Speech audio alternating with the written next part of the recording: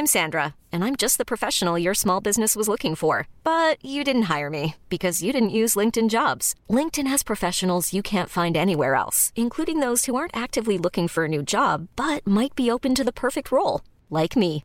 In a given month, over 70% of LinkedIn users don't visit other leading job sites. So if you're not looking on LinkedIn, you'll miss out on great candidates like Sandra. Start hiring professionals like a professional. Post your free job on linkedin.com/achieve today.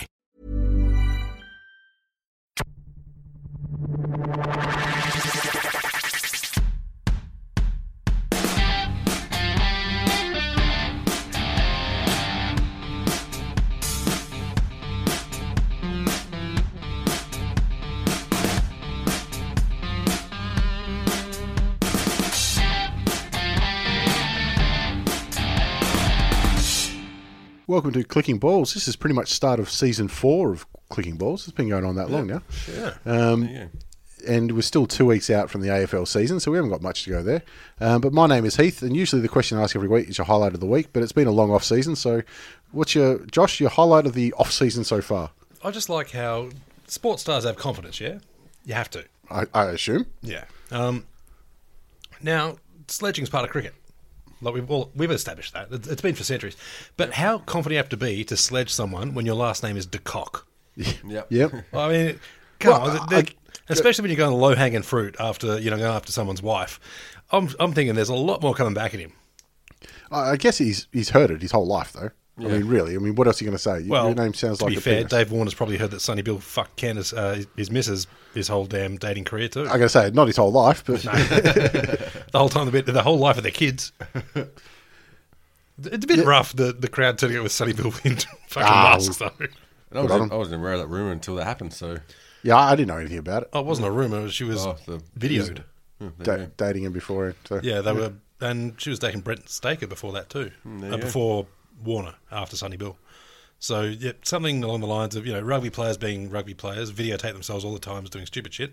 Yeah. So, Sonny Bill Williams videotaped him fucking Candace in a toilet of some RSL or something like that. Yeah, well, this was a human this time. Yeah. Yeah, well, I mean, a couple of days later, Todd Carney videotaped himself taking a piss in his own mouth. So, it's one of those ones where it's pretty bad for a general member of the public, but for a rugby player, it's pretty good, actually. Do they have a women's NRL yet?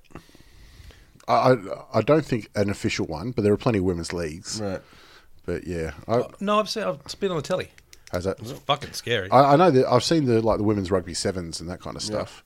Because I think there might have been World Cup recently. But it was funny. There was another rugby. Was it league or union? I'm pretty sure it was rugby league. Yes, he's a Brisbane Broncos player who got arrested in America over the off season. Oh yeah.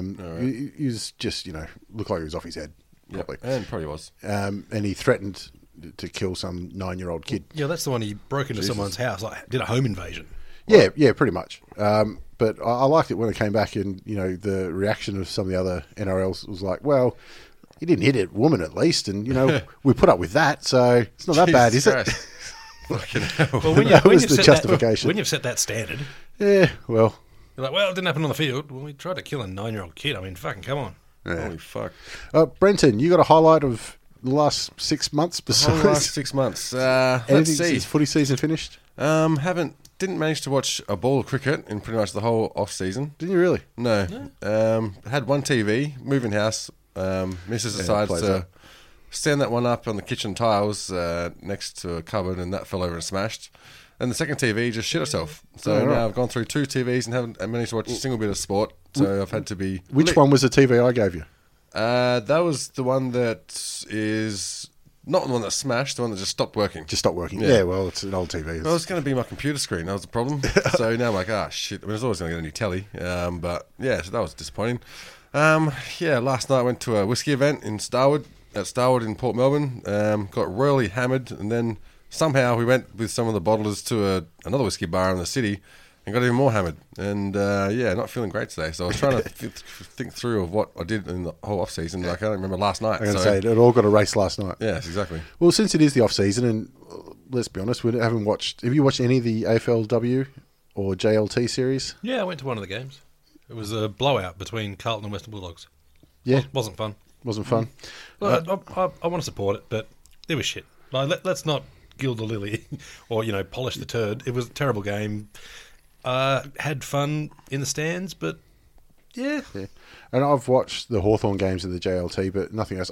Even sometimes I forgot JLT was even on. Yeah. It's on, is it? I watched like a quarter and went, yeah. It's not the same, is it?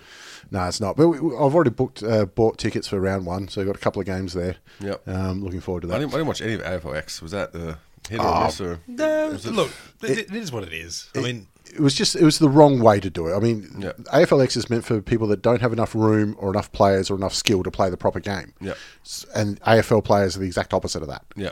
So it can work, but it's not good for TV. It's not meant for that kind of standard. Sounds like a recruitment strategy for Port Adelaide. Yeah. With no talent, and we'll find out who the best of them are. Well, Jack Watts did kick 6 on the weekend. I did see that. Yeah. I think AFLX is good to get people who aren't aware of the sport into the sport. Yeah. Yeah. And as a Wednesday night fitness run, be pretty fucking great. Yeah, it's meant for countries other than Australia, pretty much. Yeah. But it's funny, look at it. There's a lot more about it that's basketball than football. Like the quick kick-ins from the back line, even the centre bounce has been replaced with a I'd baller. still say it's pretty closer to football than basketball on the whole. even I know what you're saying, but they do even use a football. Yeah, but for starters. the ground, the way it's laid out, even the way grass. they set up, the 3-point thing is Goalposts. Yeah. There's don't still a get- lot of things about footy there. The teenagers don't get paid. Yeah, I'm willing to go one-on-one. I think we've got the 3-point line for a start. You've got the square. 10-point line, yeah. Yeah, 3-point, 10-point. The You've got key. the square, the quick rebound. You've got the...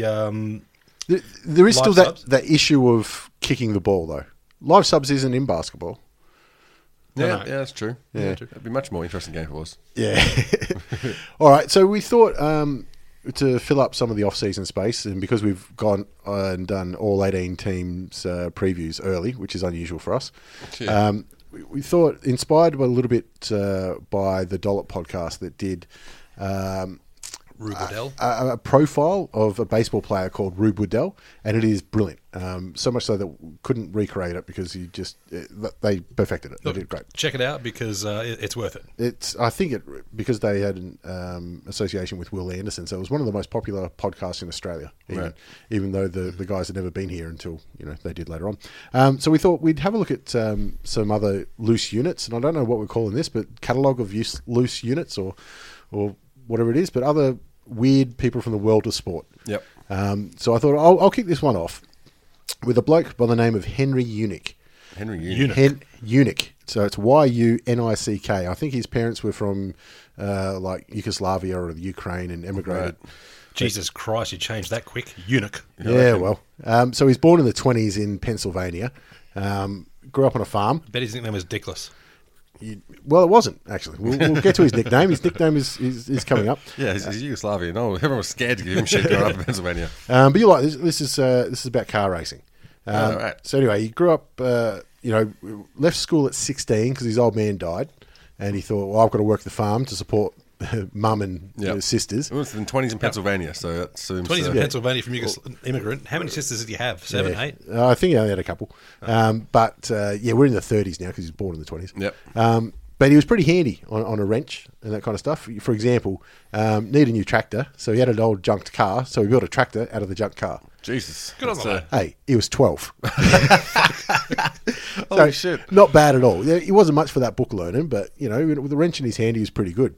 Anyway, war comes around. He goes off and he flies the B-17 bomber. Yep. In 1941. I think it was called the Flying Fortress. Yeah. Oh, that's from like the gunners at the front, like And the below pods and the everything. Big, cockpit. massive thing it was. And anyway, he's a pretty good pilot. But this introduced him to aerodynamics and all that kind of stuff. And, he flew friendlies and bombing missions as well, all over the place. And he was flying over Florida once, and he thought, that looked nice. So once he finished, he got married and moved to Florida. I wish you were going to say he was flying back over and went, fuck it. Hung a left. Land here. That'll do. I feel like a flyer. I hate Florida. He was... Or just jump out mid-flight.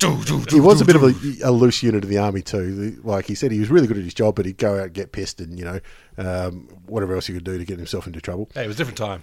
But anyway, The army blokes don't do that no more. No, it's rugby.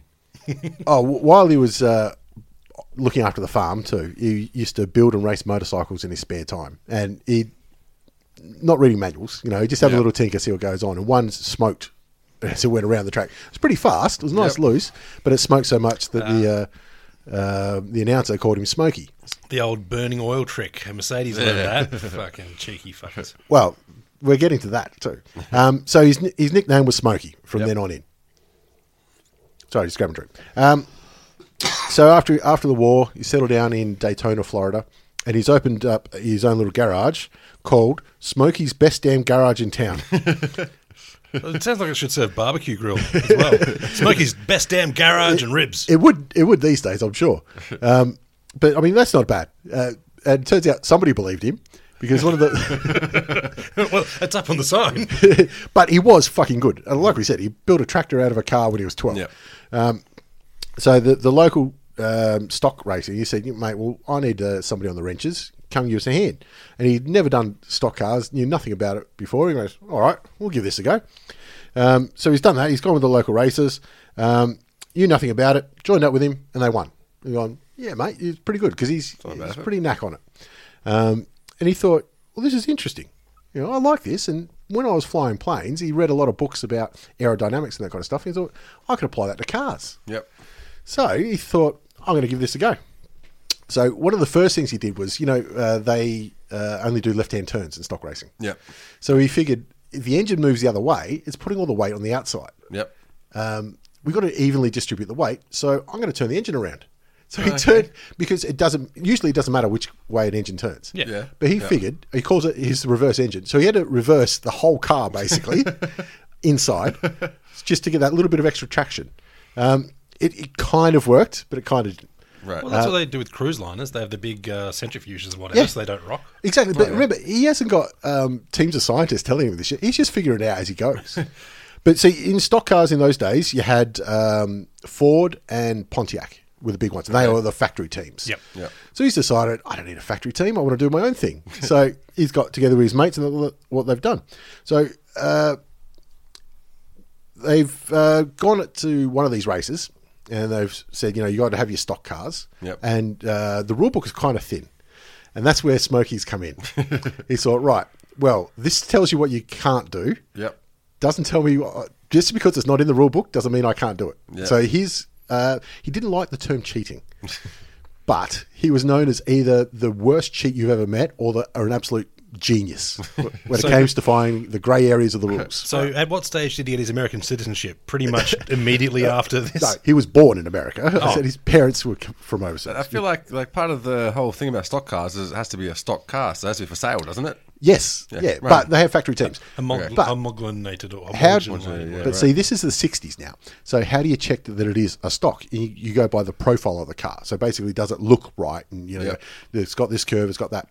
So Well, they used to have the cutout things they'd lay out on top of them. yeah, pretty much, God. pretty much. Pretty much a straight edge that was shaped to the right thing. Like, yeah, Pretty it much. looks right. So you've got the factory car. factory Fords and the factory Pontiacs, and he's rocked up in a Chevrolet. What's it bloody called? I hope you say Chevelle. Bootlegger. Chevelle. A Chevelle. Yeah. So it's not a great car, but anyway, and they're all rock. right car. I know this car from a street rod. Yeah. Yeah. The Chevelle. They had a few different ones, but yeah. It's a nice looking car, So I think. and he's got pole. He's not driving. He's got his mate who's Right, driving right, it. His mate, by the way, is Fireball Roberts. He's called. Smoky and Fireball. That is awesome. Yeah, it's called Fireball because he was a baseball pitcher, and that's how fast he was. Guess how he died? Crashed car. Go with. In a fireball. Anyway, it was very painful. So, Move on. well, the story's not Very about it. painful. Sympathy to parents. Bye bye. Yeah, yeah. Should have named But it Smoky too. It becomes important later on. So they Should go have called him the Bandit. a non-factory team has come first, and they're like, mate, how have you done it with that car? Yeah. Because it's Ford and Pontiac are the only ones that ever win. Yeah. It's like in Australian V8s, Ford versus Holden, and then all of a sudden, fucking Kia comes along and wins. Well, Nissan did it. Yeah, Nissan's different though, and they couldn't figure it out. Like they checked the engine's all stock. And they checked the profile, and the profile's all stock. And then a couple of months later, somebody weighed the car. Yep. About 200 pounds lighter. Right. What he'd done was he lowered the roof, raised the floor, had done everything. So the profile was right, Yep. but the car was essentially a 7/8 model. He built it So it looked exactly the same. It was just 7/8 of the size. So you got the same engine. It's just lighter. Right. He got disqualified. I'd be even more impressed if he actually got like a die-cast Hot Wheels model and just scaled it up. Well, it's pretty- Scaling down, scaling up, same thing, but I can buy this one for $1.20. Which would have been about, I don't know, what the currency was back then. I don't know, shillings. 12 cents and whatever. I don't know. But he was a genius. Everyone knew he was a genius, and they'd look for the difference in the rules with him. So in '64, though, he really changed the game of open wheel racing, as they called it. Yep. So they rocked up at one of these events, and his car that he pulled in. Remember, no factories, no scientists behind this. So this was an Indy car. He put a wing on the car. Oh, right. Nobody had ever seen it before. Yep. And they went. He said the idea was, I want more drag around so we can go faster around corners.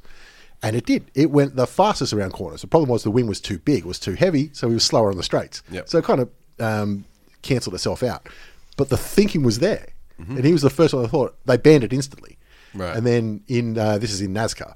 So about 6 months later, wings are popping up on all cars all over the place, including Formula One. Right. They started to put the science behind it, but he was the first one that thought of it. There you go. Holy fuck. Not a little bad one. Like I said, stock cars, Formula Ones, everyone's doing it. Him and his mate Fireball, they won the Daytona 500 2 years in a row, and they're the first ones to get 3 pole positions in a row. But like I said, Fireball Roberts died in a fireball, and it was horrible. Like he was in the hospital for 40 days trying to recover, and eventually, everything else. So he said, There's right, no Nicky Lauda. he's still doing all his mechanics, but then he started to do campaign for safety. And NASCAR were like, no, don't worry about it, mate. Yeah. You're a bit of an idiot. An American sport that wanted to bury safety reports. Well, one of his Fucking ideas... tell me it's not It's so. a sport that was born out of trying to outrun the cops with the car full of booze. Well, yeah, at least they kept the reports. NFL hasn't done that. That's true. So one of his ideas was, we've got all these spare tyres. Why don't we make a wall out of the spare tyres? And that way it can absorb the impact. Right. He invented the fucking There you tyre go. wall. Holy shit. NASCAR said no. What were the grounds for saying no? Do you find out? Who knows? So that, Just because come from Smokey? Because Pretty fuck much- you, that's And why. they're like, I know this is like not just about safety. There's some angle here he's going to try to work. He's going to put bumpers on the side of it. Bounce off the walls. He's just going to have a rail there where he just floors it. it's like, unlike Rube Waddell. Rube Waddell was the biggest idiot. This guy was just an absolute genius. Yeah. But the NASCAR, there was a bloke named France who was the head of NASCAR. So, like I said, they didn't have much of a rule book. But How the fuck did a bloke named France get to the head of NASCAR in at America, those yeah. stages? They But would have basically, crucified him. Ford and Pontiac would complain about anything that he did. Yeah. I nearly called him Rube then. Anything that Smokey did, because they didn't want him to get close. And like I said, he won a few races and that kind of stuff. So they'd come around and have a beer with him, and he'd be on the wrenches and talking. And then the next day, they'd go tell France what had happened, and he'd come back and go, all right, Smokey, we need to have a look at this, and this. Because they didn't want him, because he was, independent. So Yeah. every time they said anything. So him and NASCAR didn't have a good relationship. So there was, he had lots of other things that he'd find ways around the rules. For example, there was a maximum fuel tank size you could have. Yep. And obviously, if you go to the pits less, it's better off. So a bigger fuel tank is actually an advantage, Yep. of course. So what he'd do is, and I'm picking out the numbers. Let's say it's a 90-litre fuel tank. Yep. Is that normal? I don't know. Yeah, sure. Yeah, 100 litre in F1 at the moment. So. There you go. So 90 litres, let's say. And they'd fill it up and check. You go, 90 litres, great, no worries. And he'd drive back to the pits. He'd have a basketball in it. Pop the basketball, there's an extra 3 gallons you can fit in, or whatever it was. Right. So, The basketball gets sucked in the fuel pump. well, no, it'd just sit in the tank, wouldn't it? Oh, yeah. And so there's an extra couple. They figured that out. So they thought, right, what can I do next? Fuel lines.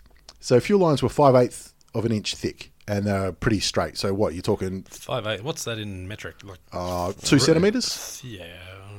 Yeah, about 2 centimetres. 2.2 centimetres. Sure.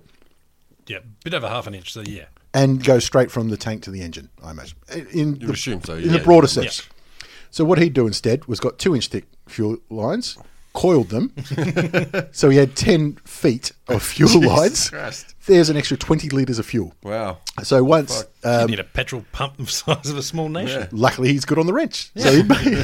So there was this once where they're doing their scrutineering or whatever they do, they checks, and they said, Smokey, there's 16 different things you got to fix before this can go out there. But we want to have a look at the fuel tank again. They took the fuel tank out of the car, and he goes, make it 17, and drove it off without the fuel tank.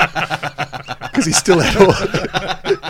I should say too, all these stories, like I said, 60s and 70s, and Smokey was a great raconteur Yeah. I reckon Yeah, so. run with that. Yeah. So the stories got better as he went along. Yeah. So they should. No stories get worse. Unless you're a Nazi or something, I guess, I suppose. They should probably stay bad. Went dark quick. Yeah. So later on, he did everything to make his car thicker, from things like he'd use thinner glass. Right. He'd dip the panels in acid just to thin them down. Jesus Christ. He'd have the car just tilted forward and the windscreen tilted back. So he had an oil injection button for the driver, so he could actually do it while they're in the pits. He could do the oil, so there was one less thing, I guess. Oh, okay. Yeah. But it was all things. Depending on it could be also oil's more energy dense than petrol, but lighting it's a motherfucker. So if you're actually mixing it in the tank, you can get more energy out of it. Yep, even though it's not allowed. There were things like the fuel lines would be greased with nitrix and all that kind of stuff. Jesus. I just want to see like Smokey in the 60s going to Home Depot getting like a whole tub of acid, a foot of like 2-inch tubing, taking that to the checkout. He had the best. Ted Bundy's in the next lane going, you too, mate, you too, yeah. Well, he had the best damn garage in town too. This is so true. yeah, he's got it all. So he got sick of NASCAR after a while because they were just pulling the rule book on him all the time. He had other things too, like he had hollow frames in the car. Right. There's another couple of litres of fuel you can fit in. By this time, he's got about 12 patents. And if you go to the official website, you can see all the patents are things like the long-tipped spark plug and all this other stuff. Legitimate stuff. Yeah. Things that are still used. And he's in the NASCAR Hall of Fame and that kind of stuff. Right. So after he's sick of racing and sick of NASCAR, so he's working on other projects. He basically tried to make other engines that run on wind power, geothermal power, wave action, or solar, but not nuclear. Wouldn't touch nuclear because he didn't like the waste. He's played Fallout 4. But essentially, we're talking 70s now. He's looking at alternative fuel sources. I reckon yeah. So it's in the 70s. Well, there were rocket cars back then. This is true. And I mean, that's like sort of, he could have been in NASA, really. Instead, he was putting a car on a track in Pennsylvania. He did have a column in New Scientist magazine. No shit. Not a scientist, but he read a lot of the books because he was interested in the aerodynamics and all that. Yep. Actually, funny aside, it's weird that we went from flight, like as in manned flight, to man on the moon within 60 years. Yep. And it's been 60 years since the man on the moon. Haven't put one back there. Really? No, but we've got a Tesla in space, so, This is not in the moon, but it's orbiting. it's in space. Where's that going to come down? Well, I mean, we didn't really go to the moon. So, Just look into it. Come on, edgy bra. He had like an Agony Uncle magazine column in New Scientist where people come right in about their mechanical problems. Ask Smokey. Exactly what it was. It was Ask Smokey. Later on in life, he got leukemia, and he's doing all the treatment, and he's in a wheelchair and all that kind of stuff. Yep. And the doctor said, "Look, any experimental treatment, go for it. Yeah. I'm your guinea pig." He's added an extra kidney in somewhere. I feel he's Fucking has trying me. to hack cancer now. Yeah, exactly. But after a while, he's confined to a wheelchair. And he went, "Doc, you know what? This sucks. Stop the medicine. I'm going to die. I'm going to die. Doesn't matter. I just want to enjoy it." So he stopped the medicine. He got better. Yep. Because it's a short-term thing, but the side effects are all gone. And he went, "All right, we've got to sort myself out." He goes, "If I go, I go." So he decided he'd been recording his life story, and he thought, "I better fix this, get it done while I'm still alive." Okay. So he's got a couple of autobiographies. And if you read through A them, couple. he goes off on tangents. He talks. There's nothing there, but they are a great story. And then I think there's about 9 hours worth of audiobooks. Oh, okay. You can get from him. But what he also saw was some of his other friends who were quite famous died, and they tried to leave everything as a museum. Yep. And the families have to do the upkeep and all that kind of stuff. He said that's kind of expensive. Okay. You've seen them suffer for it. He goes, "I don't want a museum when I'm done. I want my tools to be used as tools." So he auctioned everything off. Okay. So his family didn't have to look after it. And he said, "I don't want some what do you call them, big blue chipper or something to come in and they own the narrative." Yeah. So his tools, just sold them off, so they're in workshops everywhere. Wrote his own narrative twice. Exactly. It's like a choose your own adventure. So he died 20 years ago, something like that. Really? But the last of it is, I don't know if you've ever seen Pixar's Cars movie. Yeah. Cars 3. Yep. There's an old Shelby in it called Smokey. Oh, right. Who knows all the tricks of the trade. So that's why he's a bit of a legend in NASCAR, because he was the one that, when he started, the rule book was very thin. When he finished, the rule book was very thick. So he didn't necessarily write the book, but the book is because of him. It's pretty interesting to Very come up much with so. what actually come up with just being a backyard mechanic and how that's still in being applied to car racing today. Like, given it's probably born 40 years later, he'd been Adrian Newey. Yeah, he was too smart for his time. But a lot of it was he just experiment and say, let's see what this does. Well, these days you're worried, will this blow up? But back then it was kind of like, I could get... This is going to blow up at some point. That's how far ahead of his time was. Like, when his mate died, he's like, well, let's look at safety. What can we do? Yeah. Like I said, he invented the fucking tyre wall. That is crazy that NASCAR said, nah, not sure about this, actually. That's not crazy. That's true. standard. I'm still shocked that NASCAR doesn't have every driver with a gun. Like, considering it was out of the old bootlegging days, fuck it. It should be like you drive 100 paces and turn and shoot. That's why you have shotgun seats. Yeah. All right, Josh, you did some research as well. You got one? Well, this is freaky, actually. I didn't expect you to go for race car driving, and I did. And also from a lad born in the 1920s and drove in the 40s and 50s. Right. Duncan Hamilton. I was going to say, if his name's Smokey Unit, we're in trouble. No, he's over in the... Born in Ireland, in Cork, in 30th April 1920. And at the time, motorsport was really popular with, the rich young things. Like, the ones that had inherited wealth. So, as opposed to... Yeah. Well, these days it's professional. But back then it was kind of like, it was just what inherited money did. Because horses sucked. And now it's vice versa. But, he enjoyed racing Austin Sevens at Brooklands. And when the war broke out, he joined the Fleet Air Arm, which is the naval area. Right. Okay. Right. He flew fighters and recon aircraft and operated from the carrier-based aircrafts in the English Strait. So there's a lot of similarities with Yeah, Smokey sorry, here. Yeah. Except this guy's in the front, as in he's in the driving seat. But we'll get to that. At the time, Germany had the best aircrafts, and on many occasions, Hamilton was shooting down bombers over the English Channel and frequently in genuine fear for his life. And so war goes on, and his ability to go from being fast asleep to flying a fighter very quickly served him well and suited his adrenaline-fueled personality. So he just loves this shit. So he's like the early day Kimi Räikkönen. Yeah. So, sorry, fast asleep to firing a fighter. Is that what you mean? So you roll out of bed and let's go, bang.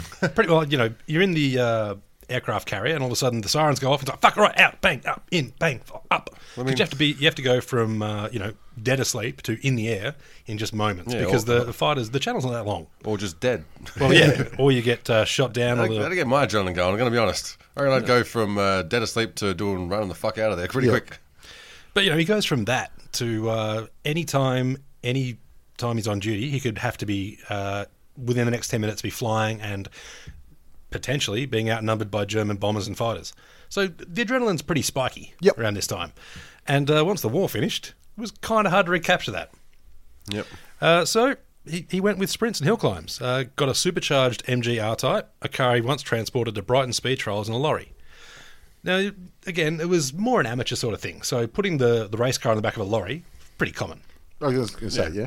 And like hill climbs by sort of not definition, but generally they always were amateur events where you just get your street car and you're hammering up a hill and timed event as opposed to actual side-by-side racing. Yeah, and around the UK it's not that hilly, so oftentimes they'd have to not just look at above sea level, but how far valley you could get to get and then go up. And he's going to one of the tracks in Guildford. Yeah.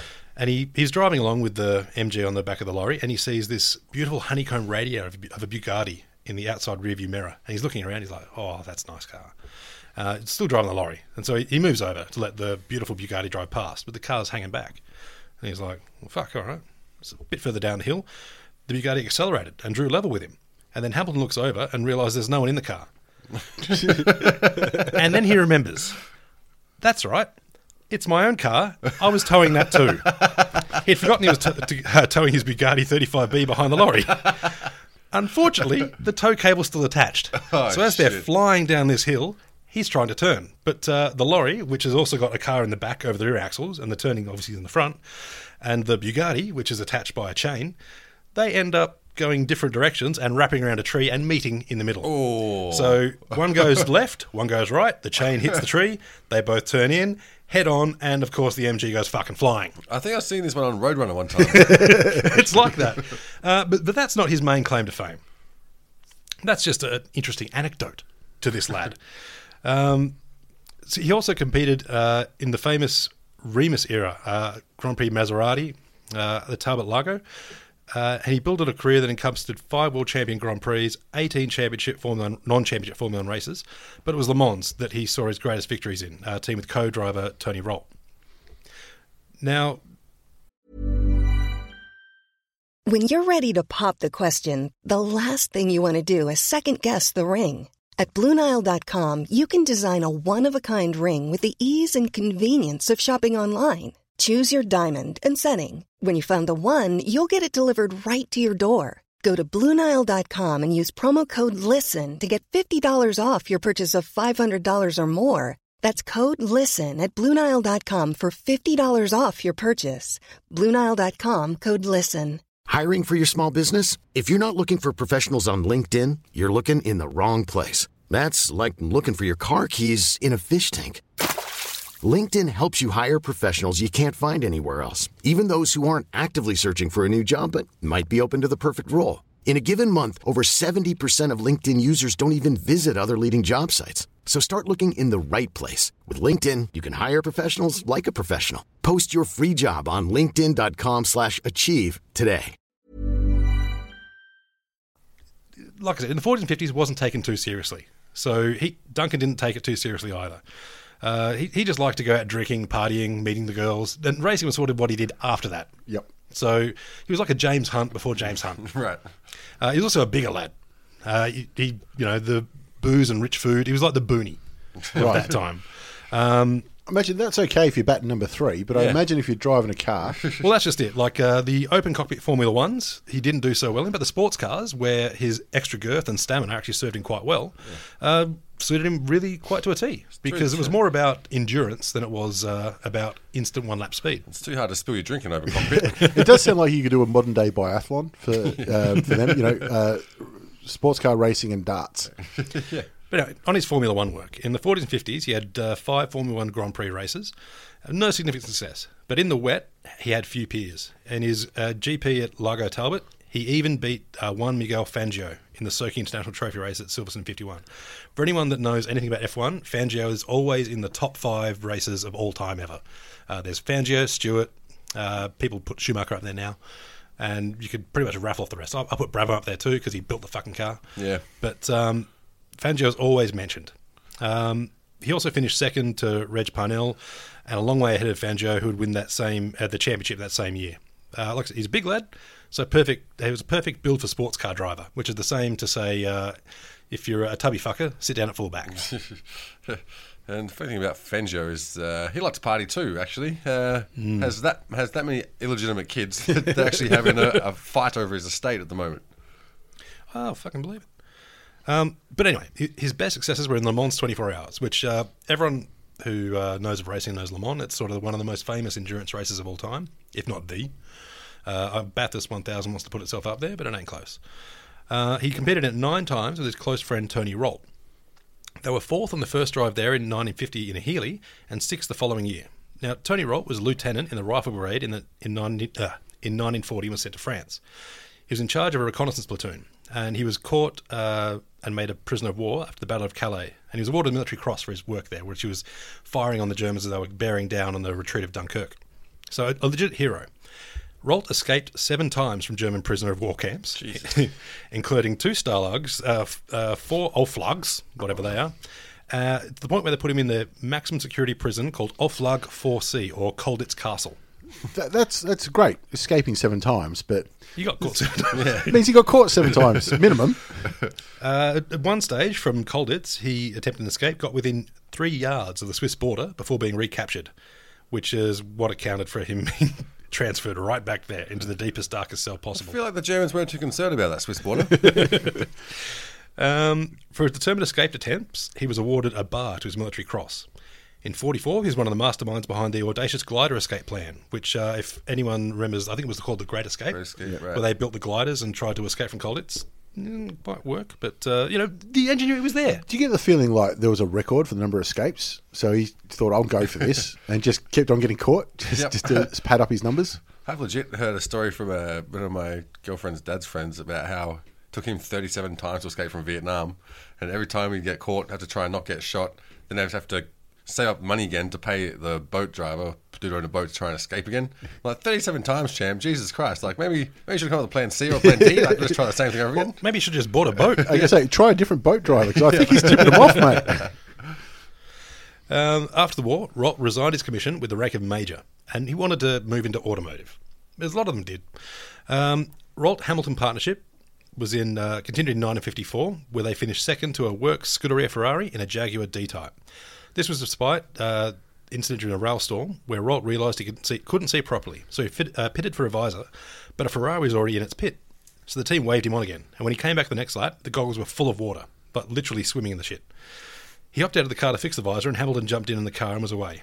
Having made a 4-lap deficit, the Rolt-Hamilton D-Type less than 4 Ks behind the victorious Ferrari. So he really caught him up.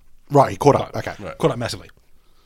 They also finished second for Jaguar in the 12 Hours International, but retired from the 55 Le Mans while running in second place. Rolt and his wife, Lois, witnessed the disaster that year, which claimed more than 80 lives after Pierre Lives Mercedes left the track and ploughed into spectators. That one's on film too, isn't it? Yeah. That's fucking nasty, yeah. After that, he concentrated on engineering. And by 1956, although a member of the Jag Works team, he retired from active duty to devote his full-time efforts to the Ferguson development program. But in 1953, which is where the crux of our story comes. Thank God.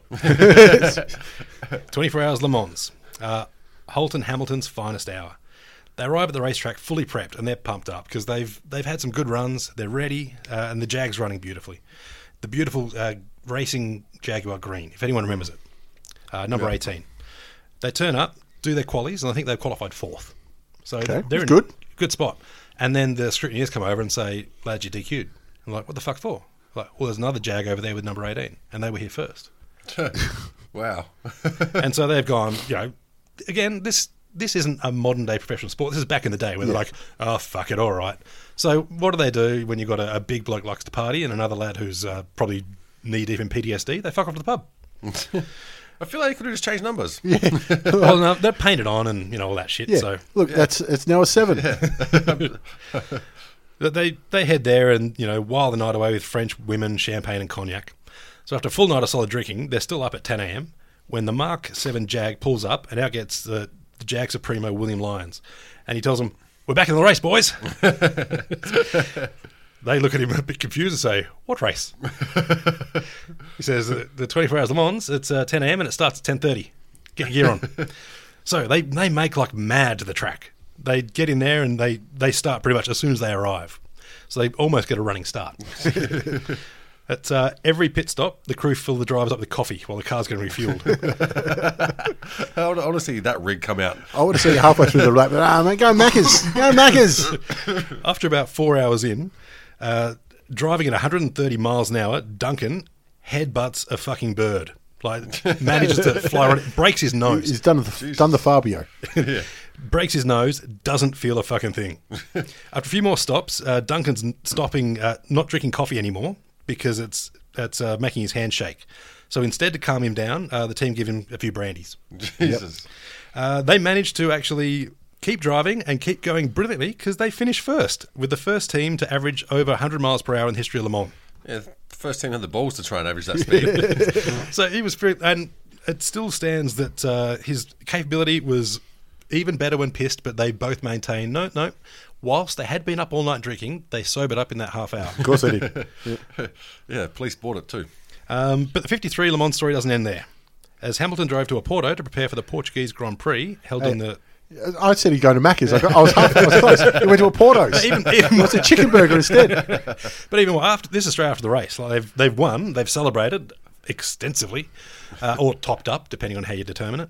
And heading to Oporto.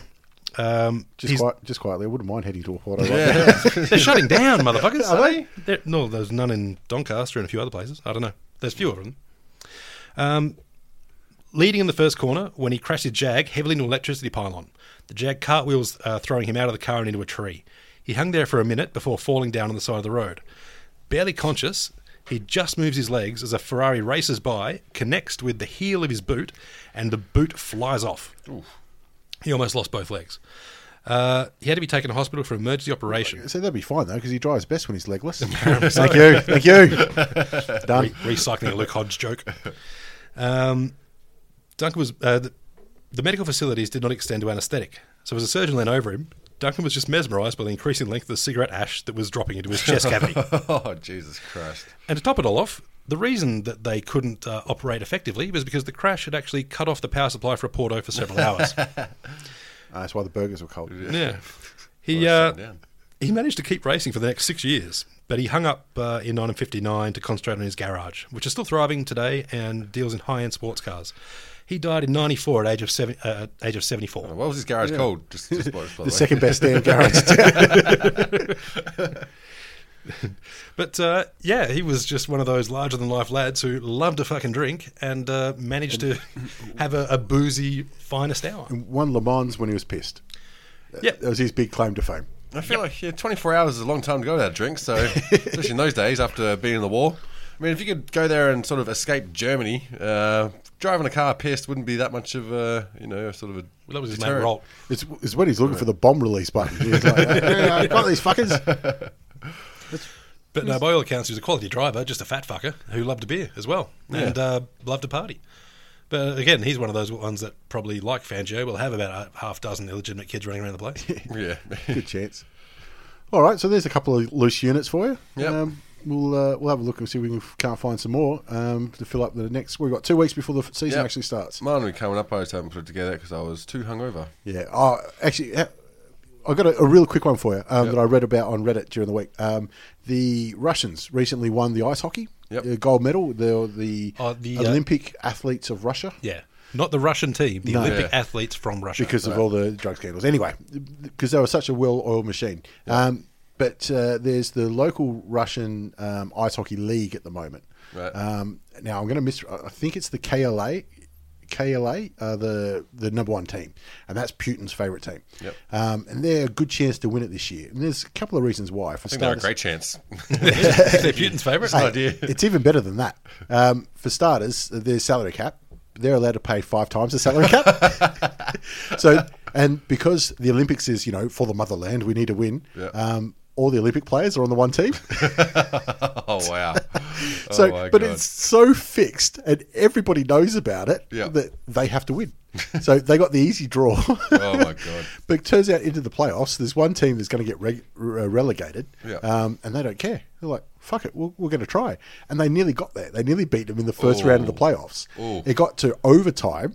And it was a great document online.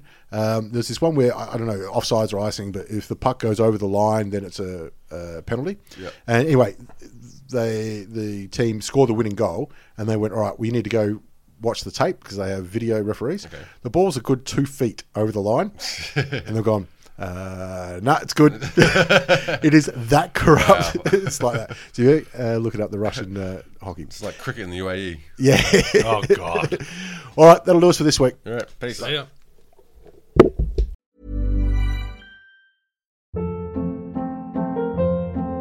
Hold up. What was that? Boring. No flavor. That was as bad as those leftovers you ate all week. Keke Palmer here. And it's time to say hello to something fresh and guilt-free. Hello Fresh. Jazz up dinner with pecan-crusted chicken or garlic butter shrimp scampi. Now that's music to my mouth. Hello Fresh. Let's get this dinner party started. Discover all the delicious possibilities at HelloFresh.com.